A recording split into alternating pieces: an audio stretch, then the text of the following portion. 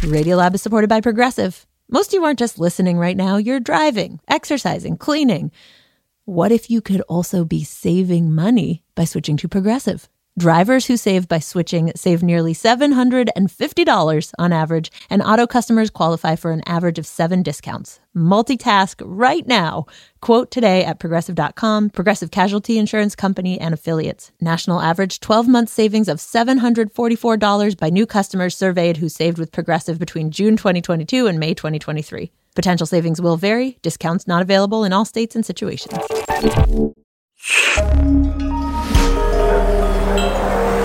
Listener supported. WNYC Studios. Oh, wait, you're listening? Okay. All right. Okay. All right. You're Listening to Radiolab. Radio Lab. From WNYC. See? Yeah. All right. Peter Piper picked a peck of pickled peppers. That works? 2, 1. Chad. Robert. Radiolab. And now we're going to do part 2 of our Border Patrilogy. Okay. With reporter Latif Nasser. In our last podcast, we had part 1 of the series, which we called Hole in the Fence. But I'm excited to tell you now the rest of the story. I feel like I've been holding out on you. Okay. And now part 2, Hold the Line. So let's do first the previously on, I think. So the previously on is that we had, so it was December 1st, 1992. You have these Mexican-American high school kids from this poor neighborhood, this high school, Bowie High School in El Paso, right on the border. They sue the Border Patrol, who they say is harassing them, who's hassling them because of really the color of their skin. And they win. They win this amazing, improbable victory to get the Border Patrol to stop. So that's where we are now. Right. And things are about to take some unexpected turns. Okay, we're looking at the early 1990s. The lawsuit was filed in 1992. And right after that lawsuit, according to Tim Dunn, the sociologist who actually turned us on to this whole Bowie story, right after the Bowie victory, the Border Patrol chief in El Paso, Dale Musegades, obviously, kind of old school throwback. we're not accomplishing 100% of our mission. he's out. Musegades is replaced, and they bring in a new chief, Yes, my name is Silvestre Reyes, and Silvestre Reyes. I've been a veteran of the U.S. Border Patrol for 26 and a half years. And he has a very different style. Great spot here. Yeah, this is one of my wife and I's favorite places. Where do you want me to sit? Here, I met Silvestre Reyes in this Mexican restaurant on the outskirts of El Paso. He's a big guy, broad shoulders, kind of looks like a retired football player, but who's now a grandpa. How are you? Merry Christmas. Merry Christmas. My hands are a little... No big deal. I'll have some coffee with cream. Perfect. Very kind face for a guy who revolutionized how we deal with the border. You grew up here. I did. We're sitting here about a mile from where I was born. Yeah. Our farm was northwest of here. We grew cotton, Okay. alfalfa. Some watermelon, some onions. I'm the oldest of 10, 6 brothers and 4 sisters. Yeah. He says that his brothers and sisters, they'd all work on the farm along with a bunch of undocumented workers who came in from Juarez. Back then, we had party line phones. So somebody would say, hey, the Border Patrol's coming today, but they didn't know what time or where. So whenever that happened, I was tasked to sit in a 2.5-ton truck. And he would watch the road. And I would blow the horn at the first sign of what we would refer to as La Migra. To alert the workers. Yeah. He actually calls it the greatest irony of his life because fast forward to college. I got drafted into the Army. He gets drafted to go to Vietnam. Spent 13 months in Vietnam. I was a helicopter crew chief. When I came back from Vietnam, I was scheduled to go back. But what happened in 1968 was my dad, my second brother, was on his way to Vietnam. And so my dad was on his way to the airport, and he had an automobile accident and got killed. Oh, no. So I was the oldest in the family, so they let me out to take care of the family. And so Reyes needed a job. Being a veteran, any federal exam they opened up for you. So he starts taking these federal job exams. The post office, Bureau of Prisons, Customs, Border Patrol. I mean, just any test that I could, because I had to make a living. And the very first place to call him back? Border Patrol. No. Yeah. That was what was available. Again, Tim Dunn. So he becomes a kind of pioneer in the Border Patrol as one of the early Hispanic agents when there were very few. The job was tough because they didn't welcome you with open arms because your name is Reyes and not Smith or Jones. But I kind of enjoyed the challenge. He said he was dead set. You do everything twice as good in half the time. And eventually he moves from being an agent into management. And he works his way up through management. I was a first-line supervisor. Through the ranks. Second-line supervisor. Taught at the academy. And he eventually becomes the first Hispanic sector chief. Which means he's in charge of a huge swath of the border in Texas. Yeah. So then come 1993, you are a sector chief and you're assigned back here. Right. I was moved here in late June, and in early July, I decided to assess the situation. And the situation in El Paso did not look good. No. The sector was a mess. So one of the first things Reyes discovers is that the border between the U.S. and Mexico, El Paso is in a state of chaos. We were averaging about 10,000 illegal entries a day. A day. Unprecedented numbers. And Border Patrol didn't have enough people to get them all. So people were telling me that agents are pretty much regularly stopping El Pasoans, running ramshackle through the city. Driving around the neighborhoods and questioning everybody and stopping people. Asking for their immigration status. And they're doing this despite the fact that they just got sued by these high school kids for doing essentially the same thing. And this lawsuit is still hanging over the patrol. How big a deal was that? It was a huge deal. It was making a chaotic situation worse. And Reyes says on top of all of this, there was a movement when I got here. We need to bridge the border. To push the Border Patrol out. That the Border Patrol should be moved 25 miles out of the city. To kind of create a borderless zone around the city to unite El Paso and Juarez. It was kind of in the spirit of NAFTA opening up. NAFTA is good for us because it will cut the tariffs on trade between the United States and Mexico. The North American Free Trade Agreement. NAFTA is going to open the border for the flows of goods and capital, but not people. And they're saying, well, how about right here a little bit for people too? So they felt that the Border Patrol is an invading army. They're the problem instead of the solution. Yeah, so what he finds is that they're really unpopular, and that's just half the reason they're unpopular. There's a whole bunch of other people that hate him for a whole different reason. Really? Yeah, he when he got there, he went on this listening walking tour of the neighborhoods along the border. There's whole neighborhoods there. Like Chihuahuita and El Segundo Barrio. I walked those neighborhoods and I talked to them, and they thought the Border Patrol was a disaster. But instead of saying that the Border Patrol was overreaching, that they were doing too much, they felt that the Border Patrol had failed them. They were upset that Border Patrol was not doing enough. Had let them down. And the people that lived on those neighborhoods, they felt like they were under siege. We have been burglarized 3 times by illegal immigrants.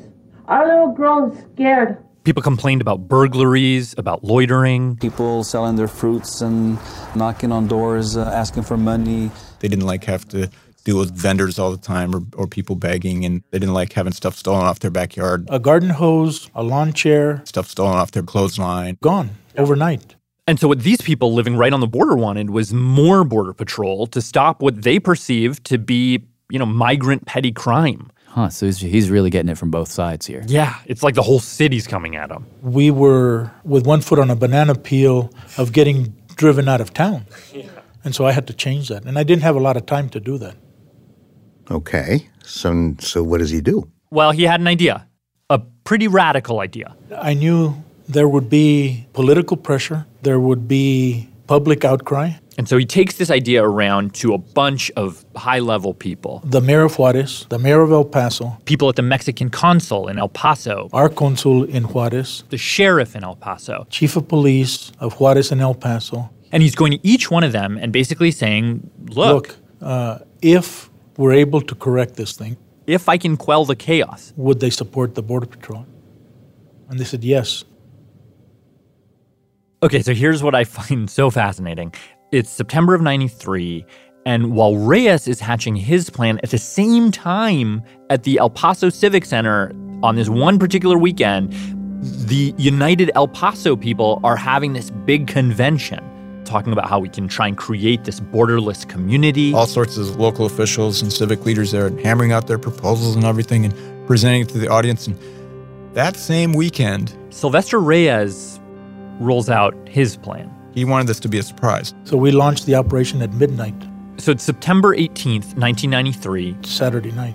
Reyes gathers all of his Border Patrol agents, 400 Border Patrol agents from all over his sector. And I briefed every single shift of agents myself. And I told them what was at stake. I told them that if this thing didn't work, they were going to run us out of town. My initial reaction was, wow, this is going to be interesting. Retired Border Patrol agent David Ham was there with his anti-drug smuggling unit. And he says after the briefing, we drove up the border highway on the Mexican side, and we got to downtown Juarez and the levee area about sunrise.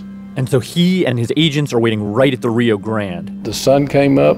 And he said there, at the border, he just saw wall-to-wall Border Patrolmen.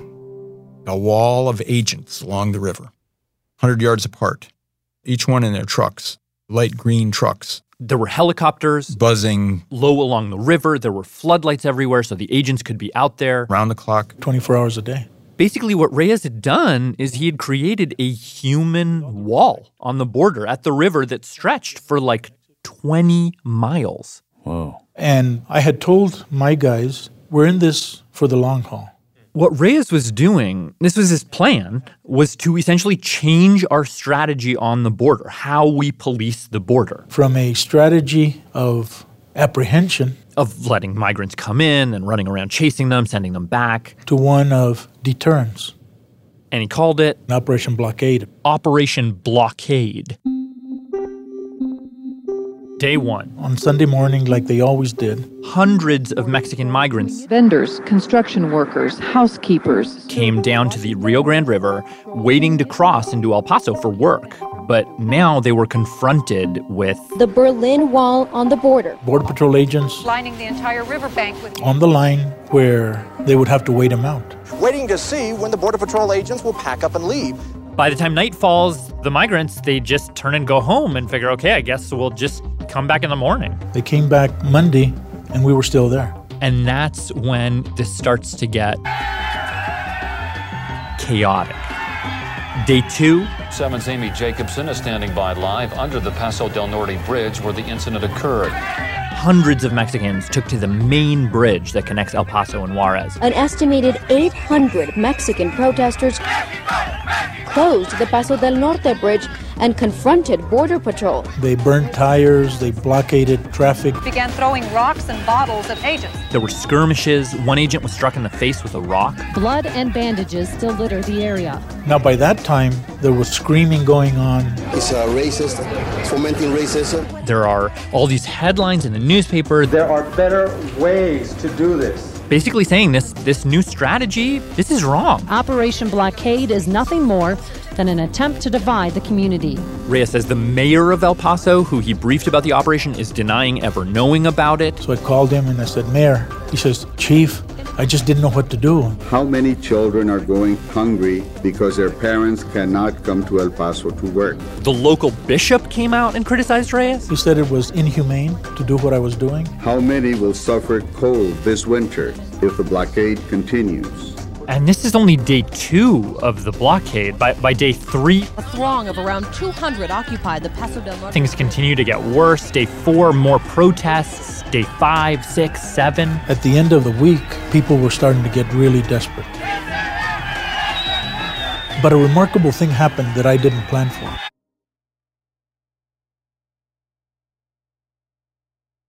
The banners on private property are out to show support for Operation Blockade. The support for the Border Patrol just skyrocketed. They're out there enforcing the laws. People that lived on those neighborhoods that felt like they were under siege and the Border Patrol had failed them, they came out with these huge banners of, we support our Border Patrol. They tied ribbons on their cars. They came out with donuts and coffee. For the Border Patrol agents who were on the line, it was like all of a sudden there was this sort of flip. People locally loved it across racial and ethnic lines. Hemos visto que ha bajado mucho la criminalidad aquí en El Paso. Because over time, what happened during this blockade was two things. One, we've seen it reduce crime is one of the most popular reasons these El Pasoans are in favor of Operation Blockade. Crime goes down.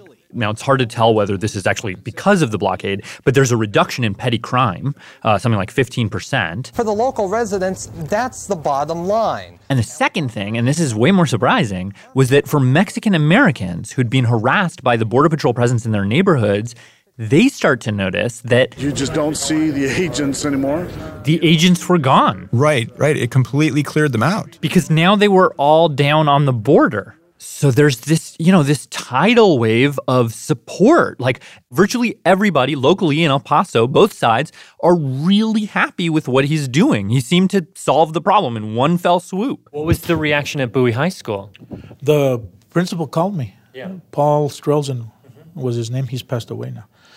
He called me and he said, Chief, I hope you thought this out because you have given us our campus back.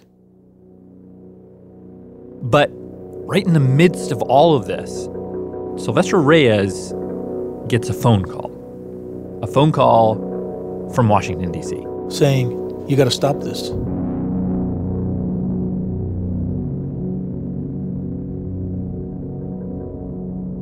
We'll tell you all about that phone call and what falls out of that call after the break.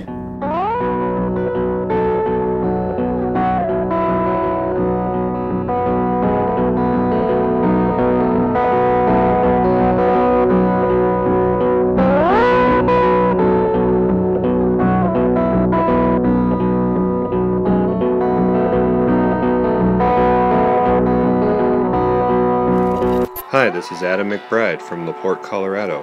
Radiolab is supported in part by the Alfred P. Sloan Foundation, enhancing public understanding of science and technology in the modern world. More information about Sloan at www.sloan.org. Radiolab is supported by Babbel. Sometimes self-improvement can feel like a pretty overwhelming journey.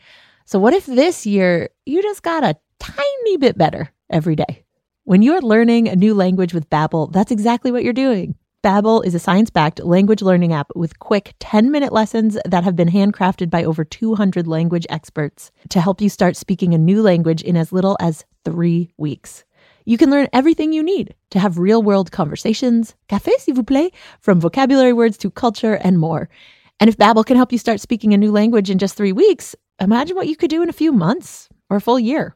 Here is a special limited time deal for Radiolab listeners. Right now, get up to 60% off your Babbel subscription, but only for our listeners at babbel.com/Radiolab. Get up to 60% off at babbel.com/Radiolab, spelled BABBEL.com/Radiolab. Rules and restrictions may apply. There's a lot going on right now. Mounting economic inequality, threats to democracy, environmental disaster, the sour stench of chaos in the air. I'm Brooke Gladstone, host of WNYC's On the Media. Want to understand the reasons and the meanings of the narratives that led us here, and maybe how to head them off at the pass? That's On the Media's specialty. Take a listen wherever you get your podcasts.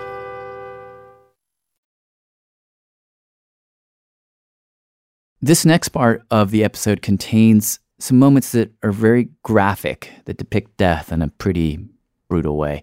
If you're squeamish or you're listening with kids, maybe think about skipping this part. Chad, Robert, Radiolab. This is part 2 of our Border Trilogy from reporter Latif Nasser. When we left the story, Silvestre Reyes had put into place Operation Blockade, which was then renamed Operation Hold the Line. And everyone in El Paso seemed happy. Very happy. Yeah, but people in Washington, D.C. were not. Because the Clinton administration, they're about to have this vote on NAFTA. They're talking about free trade.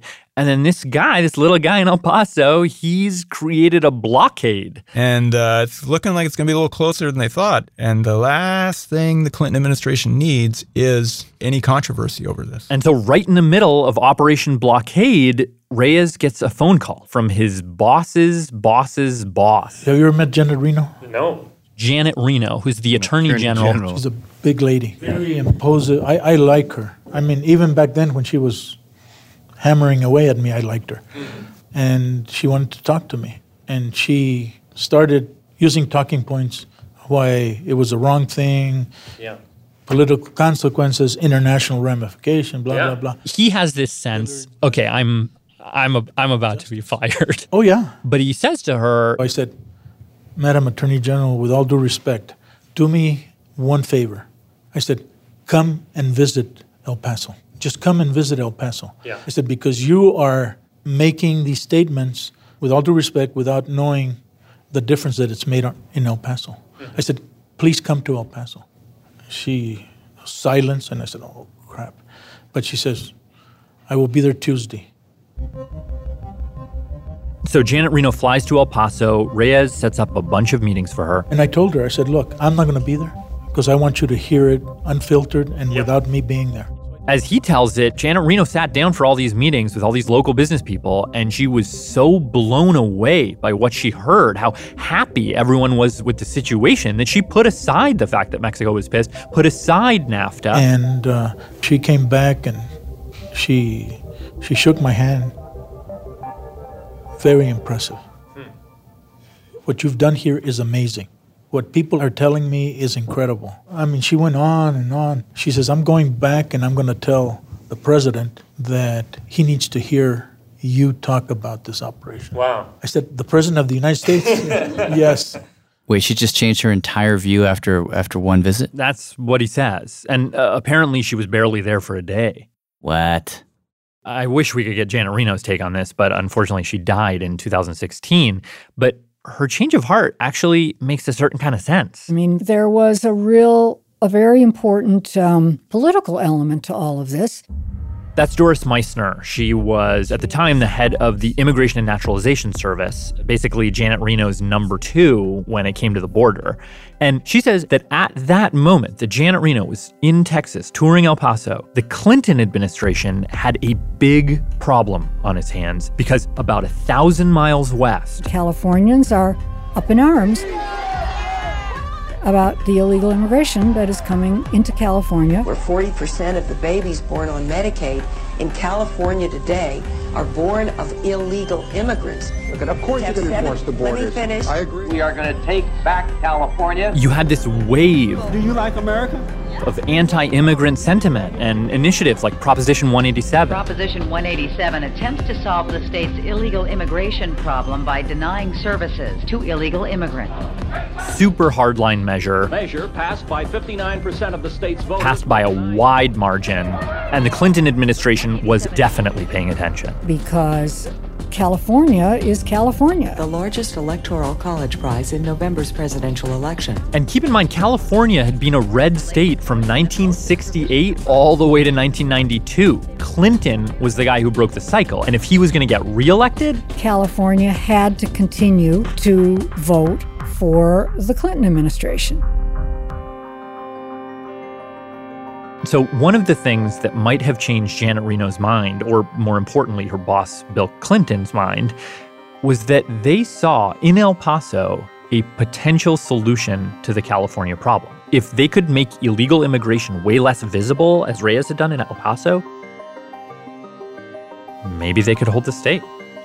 I'm pleased to be here today with the INS Commissioner Doris Meissner. February 7th, 1995. And special hero of mine, Chief Sylvester Reyes of the El Paso Border Patrol. We have just come from a meeting with President Clinton, which time he signed a presidential memorandum directing our agencies to move forward with new initiatives to gain control of our border and better enforce our immigration laws. This was the first national border patrol strategy. That's right. I spent a great deal of time on it. Things had not been done that way before. And it was a fundamental change in strategy. According to Doris Meissner, and she really was the architect of this strategy, the idea was to take what Reyes was doing, which was very clarifying, and scale it up. There were basically 4 major crossing corridors along the southwest border. In each of those 4 spots, they were going to amass Border Patrol agents on the border, not behind the border, not in the city where they piss off the locals, but directly on the border. Concentrate resources. Starting, of course, in California. Our strategy was to start in San Diego because that was the highest crossing corridor. Maybe 45 to 50% of the crossings across the entire southwest border were happening in the San Diego sector. We start in San Diego with Operation Gatekeeper. That's what that one was called. We then moved to, I believe, Arizona, and I'm just trying to think of what we named that operation. Safeguard, was that it? Safeguard, that was right, exactly. And then the 4th was South Texas. All of a sudden now, in 1994, the Border Patrol publishes this, what's called the strategic plan, also known as prevention through deterrence. This is Jason DeLeon again, the anthropologist who started us off on this whole series. They write in this policy document, we know the border cuts across a whole bunch of very difficult environments. If we disrupt traditional crossing places, urban ports of entry, and we push people towards these extreme environments, they will have to cross rushing rivers, mountainous terrain, places where you can freeze to death, where you can die of dehydration. But the extreme environment will slow people's movement, will make them easier to catch, and will also perhaps stop them from coming. In other words, after Reyes, it became our national strategy to push people away from urban areas and use, say, the desert as a kind of natural deterrent. The thinking was that that would be a natural geographic, ally that would take care of the rest.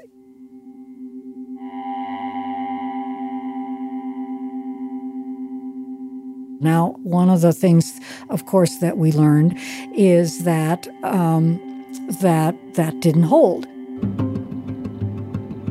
Because in the 90s, the Mexican economy was struggling, so people still needed jobs. And then on the American side, farms and businesses were still happy to hire them, so people still crossed.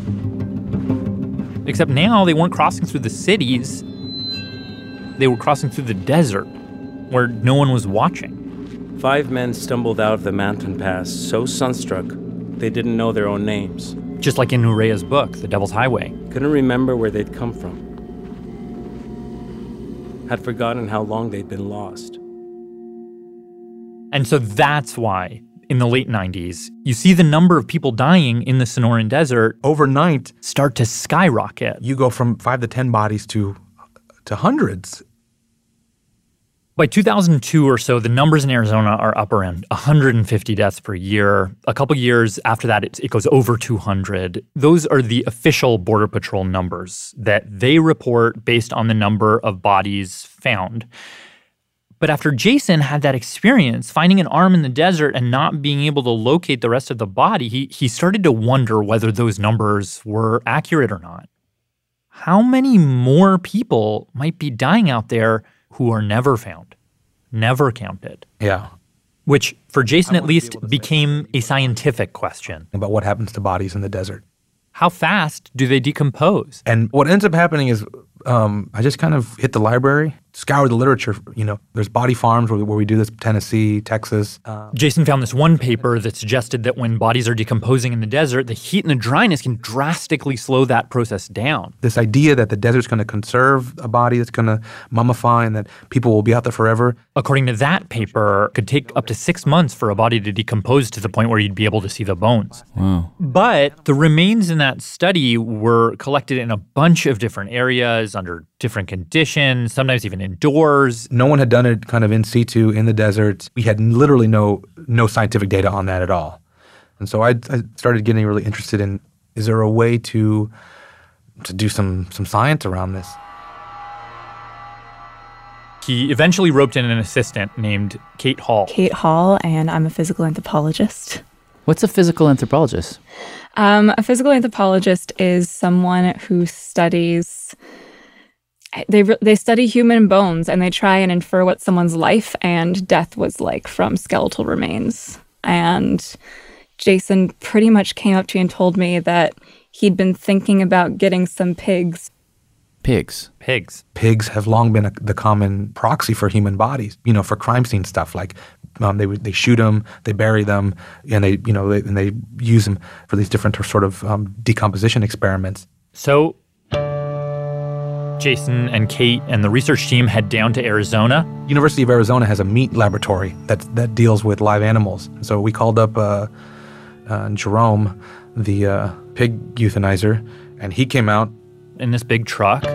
He comes out with these animals. 2 pigs. 150 pounds each. Alive. Jerome shoots the pigs in the head right in front of them. And then Kate and Jason... We got shoes and socks. Dressed their pigs. Bra, panties. Jeans, t-shirts. In clothes that migrants would wear. Because they wanted to recreate the conditions exactly. And then they took these dressed dead pigs out into the desert. Arivaca, Arizona. It's like another planet. It's like nowhere else I have ever been on Earth. It's hot. And saying it's hot doesn't really do it justice. It was like 110, 115 degrees Fahrenheit. Whoa. So Jason and the research team get together. In this big field. And we had one pig under a tree in light shade. We were trying to replicate, like, if someone was tired and needed to take a rest somewhere. And for the second pig, Jason had heard from anecdotes from migrants. Stories about people dying in their groups, and they would say, well, we didn't want to leave this person behind, but we had to because they were dead. So they would cover their body with rocks in hopes of protecting them from animals. So they placed these 2 pigs, one in the shade, one under rocks in the sun, and they set up a series of motion sensing cameras all around the perimeter of the area to watch both pigs. These are the kinds of cameras that turn on if something moves. Right. We set up the cameras under a very, very hot sun. And then they waited. And remember, based on what Jason had read, the prevailing idea was that bodies in the desert don't decompose until, 6 months in. To around 9 months in. And that would make the likelihood that they'd be found higher, which might suggest that the official numbers are accurate. Regardless, the assumption was that these bodies would be laying around for a while. But pretty quick, something moves and triggers the camera. So this is footage of the pig that was in the shade.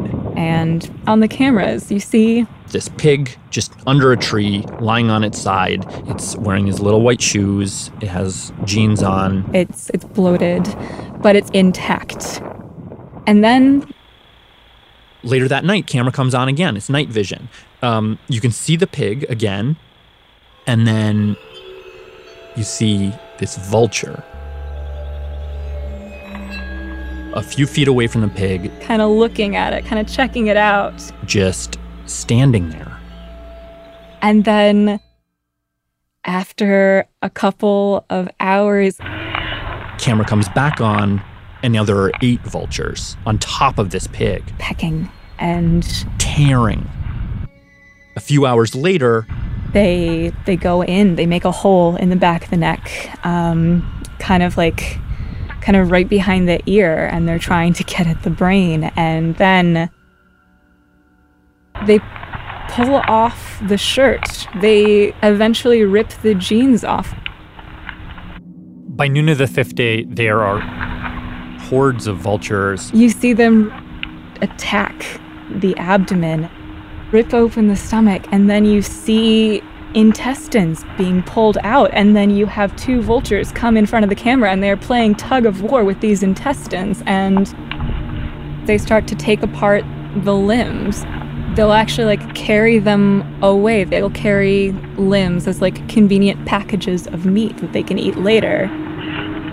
On day 7, they dragged what was left of the body about 20 meters up a hill. And within 9 days, they had picked it clean. Everything's been pulled apart and just scattered all over the place. After 9 days, there was hardly anything left. 9 days? Yeah.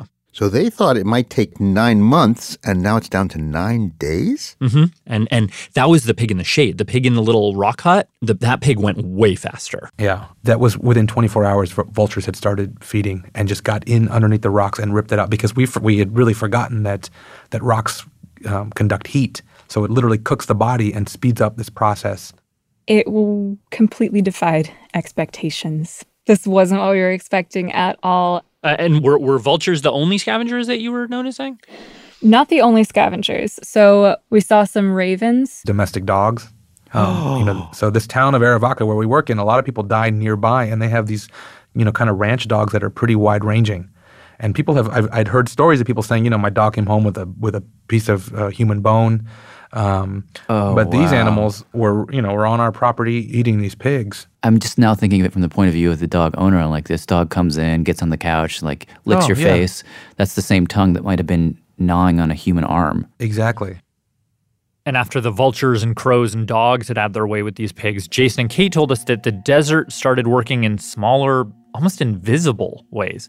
I had never seen this before. Like, we're used to flies and some beetles, but... We have footage of ants. Ants. Consuming parts of long bones. They're chipping off pieces of bone and carrying them off to this ant hole a meter away. That was really shocking. And it kind of hinted at the fact that you leave someone out there for long enough and they will completely disappear. This is an environment in which people can become really easily just erased. Well, there is something about when you were describing the first moment when the vultures really sort of tear into the body, I found myself kind of recoiling, trying to protect my abdomen. I still have that reaction. There's something just so overwhelmingly human about this. You can't not take this personally. Well, can we talk about the numbers for a second? Okay. Because if bodies are decomposing and disappearing this fast, those Border Patrol numbers start to look suspiciously low. Do you have any sense, based on the speed of the decomposition, how many people we might be missing? Well, it just depends. I mean, on when people die, what time of year. I mean, I guess a better way to do it is if you compare the number of missing persons reports with the numbers of recovered bodies, there's a discrepancy of thousands. These are missing persons reports from... These are people like leaving from Latin America, and missing persons reports are either filed in the U.S. by families already here or from these sending countries. But thousands of missing persons reports, more than actual recovered bodies. Thousands a year? Thousands of people go missing a year during this process. Obviously, missing persons reports don't equate to deaths in the desert, but pretty much everyone I talk to, including some retired Border Patrol agents, agree that the official number is an undercount. Now, when it comes to the actual number of deaths, nobody knows for sure. Depending on who you ask, the real number could be anywhere from twice to 10 times the official count. And if you think about the fact that that has been happening for 20 years, then what that high school history teacher, Juan Seibert Coronado, told us at the end of our last episode doesn't sound so crazy. Because of us, fences were built. Because the fences were built, maybe 10,000 people have died in the desert. Again, there's no way to verify that number or any number, but the potential scale of it kind of forces you to ask, who is responsible? Some of these people I've talked to said that the Mexican government needs to do more to stop people going into these areas. Others blame the smugglers who bring people over. Some people have said that the migrants themselves, it's their responsibility. They knew they were making this decision to come. If they die, it's on them. But the other obvious question is, what about us? Yeah.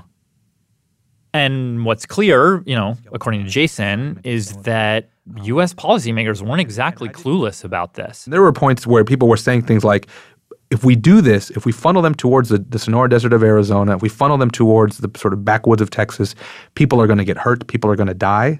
But if enough people die, perhaps that will be the deterrent then that they'll stop coming. And wait. Is that written down?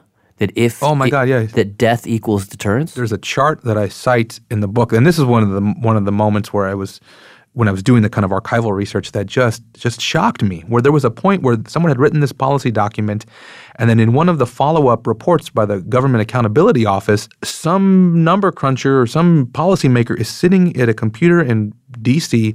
making an Excel chart where they're putting out different metrics to measure the effectiveness of this policy. And one of the metrics is an increase in migrant death. So there was a recognition that if death goes up, it means that this policy is working. I ended up finding the document Jason was referring to. It's a report from the Government Accountability Office from 1997, and it also mentions that in other areas, deaths might also go down. But I wanted to talk to Doris Meissner about it. She's, remember, the former INS commissioner that helped take Sylvester Reyes's Hold the Line strategy national. And I actually read part of the report to her. Yes. And there was this kind of one appendix in it. So it's called Appendix 5, and it's indicators for measuring the effectiveness of the strategy to deter illegal entry along the southwest borders. And one of the indicators was deaths of aliens attempting entry. And basically what it says is that, I'm sort of quoting it, that if the Attorney General's strategy is successful, deaths may increase as enforcement in urban areas forces aliens to attempt mountain or desert crossings. In effect saying that if the strategy, if deaths increase in these treacherous areas, that's a sign that the strategy is working. I think I recall reading that because it's so, it makes you gasp when you have to really think about what all of the implications of all these things are. I mean, this is one of the paradoxes of how is it that you go about doing work like this. It's absolutely clear for so many reasons that there needs to be border security. But I think it is fair to say that the idea that we had at the time and the thinking that we put into place at the time was too simple.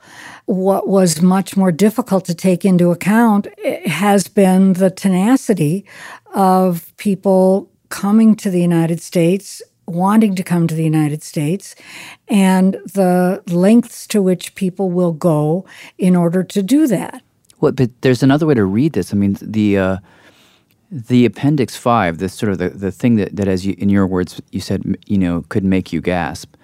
What that sort of says, one way to read that is that we took a problem that was very visible and we pushed it to places where we can't see it anymore. And we did that with full knowledge that people dying means we're doing the right thing. To me, Appendix 5 begs the question, what responsibility do we have for this? It doesn't quite feel like this is something that we can just shrug and say we didn't know this was going to happen. It feels like we knew damn well this was going to happen. When you ask the question, what is our responsibility? And when you say our, I think, and I take that to mean what is our responsibility as a nation? The answer at the time and the answer still is that the enforcement will do everything that it can to prevent people from crossing in dangerous areas, but that cannot include no longer doing enforcement across the border. Now, Doris says that, once they started to realize these numbers had spiked and that people were going through these areas, they started doing a lot of public awareness campaigns, information campaigns, warning people about the dangers of the desert, efforts devoted to safety on the Mexican side. And they created a whole new search and rescue unit. So there were all kinds of efforts to address it. But I will be absolutely frank with you. The idea of abandoning any kind of strengthened border enforcement because of that consequence was not a point of serious discussion. And the policy never really changed in any substantive way. There was a later report that came out from the Government Accountability Office in 2006 that basically said, you've done all these safety measures, but the deaths in the desert are still going up. Doris Meissner was no longer head of the INS at that point, but after reaching out to a whole bunch of people who wrote that report and the people who received it, and hearing nothing back, frankly, I finally got in touch with the Commissioner of Customs and Border Protection under President Bush at the time, Ralph Basham, now retired. And he told me he remembered reading that report. He said that he thought about those deaths all the time, every day. But in the end, he said it was just politically infeasible to back off the enforcement at the major crossing points or to get enough Border Patrol to really control dangerous areas like the desert. And in the end, the U.S. government didn't make any substantive changes in response to the rise in deaths. And I guess you could read that as a lack of political will or indifference. But Jason actually argues that we were giving a sort of tacit blessing to this system that was killing all these people because it kept this problem just swept under the rug. Yeah. Are you saying that the U.S.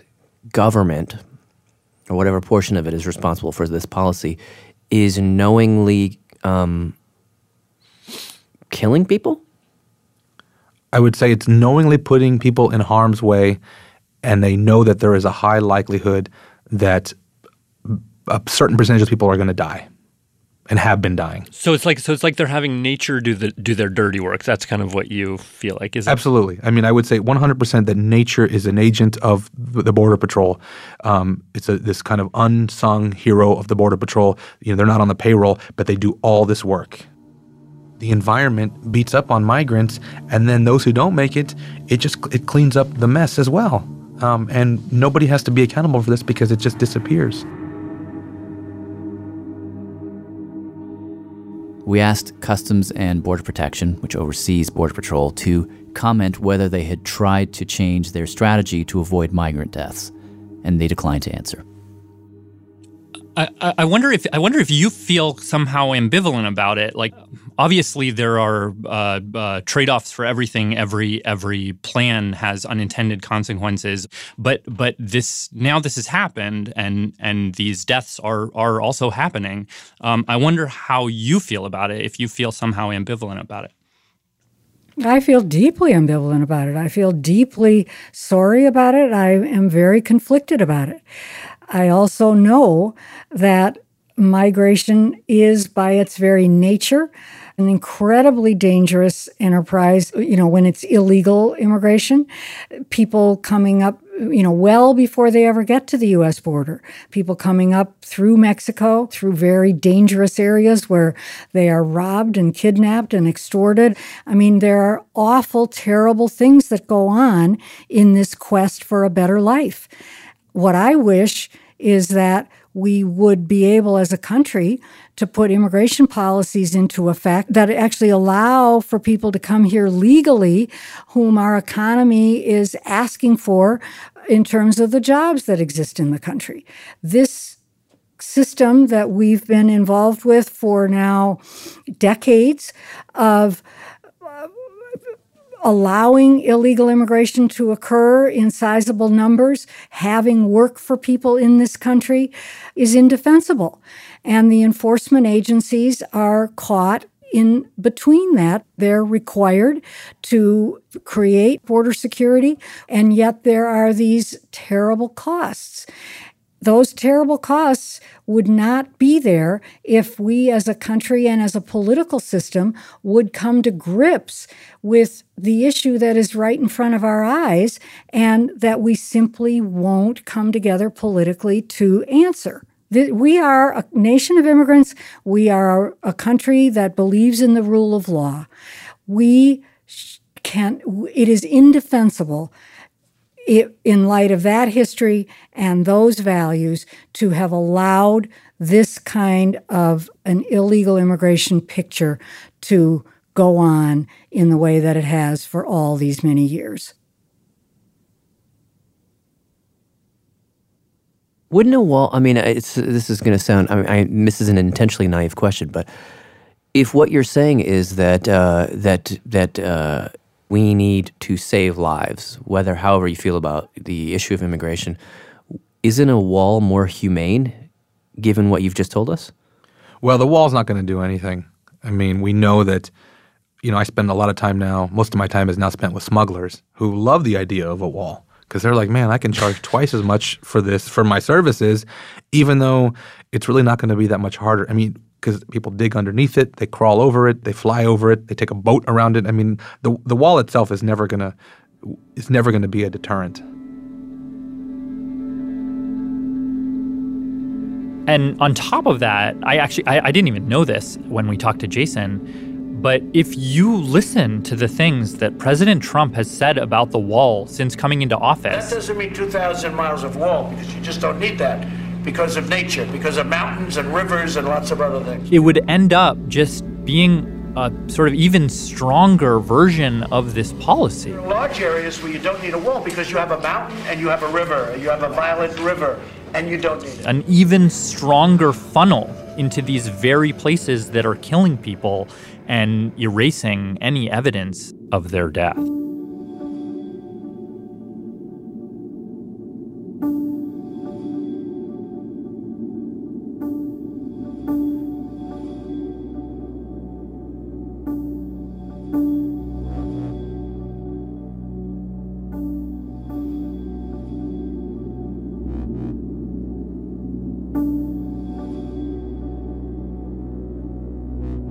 This episode of our Border Trilogy was reported by Latif Nasser with Tracy Hunt. And it was produced by Matt Kielty with Bethel Hopte and Latif Nasser.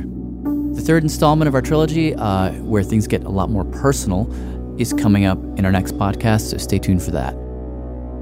Big thanks to Jason DeLeon, whose book is called The Land of Open Graves. And to Timothy Dunn, who's written a lot about this, including the book Blockading the Border and Human Rights. Special thanks to Oscar Cervantes, Jose Romero, Erica King, Joe Reyes, and the rest of the agents that we met from U.S. Border Patrol in El Paso. And to David Ham and Liz and the rest of the staff at the Border Patrol History Museum. And to Veronica Reyes Cintron. And to former El Paso Mayor Larry Francis. Retired Border Patrol Sector Chief Ron Sanders. And Robin Reinecke at Colibri Center for Human Rights. I'm Jad Abumrad. I'm Robert Krulwich. Thanks for listening.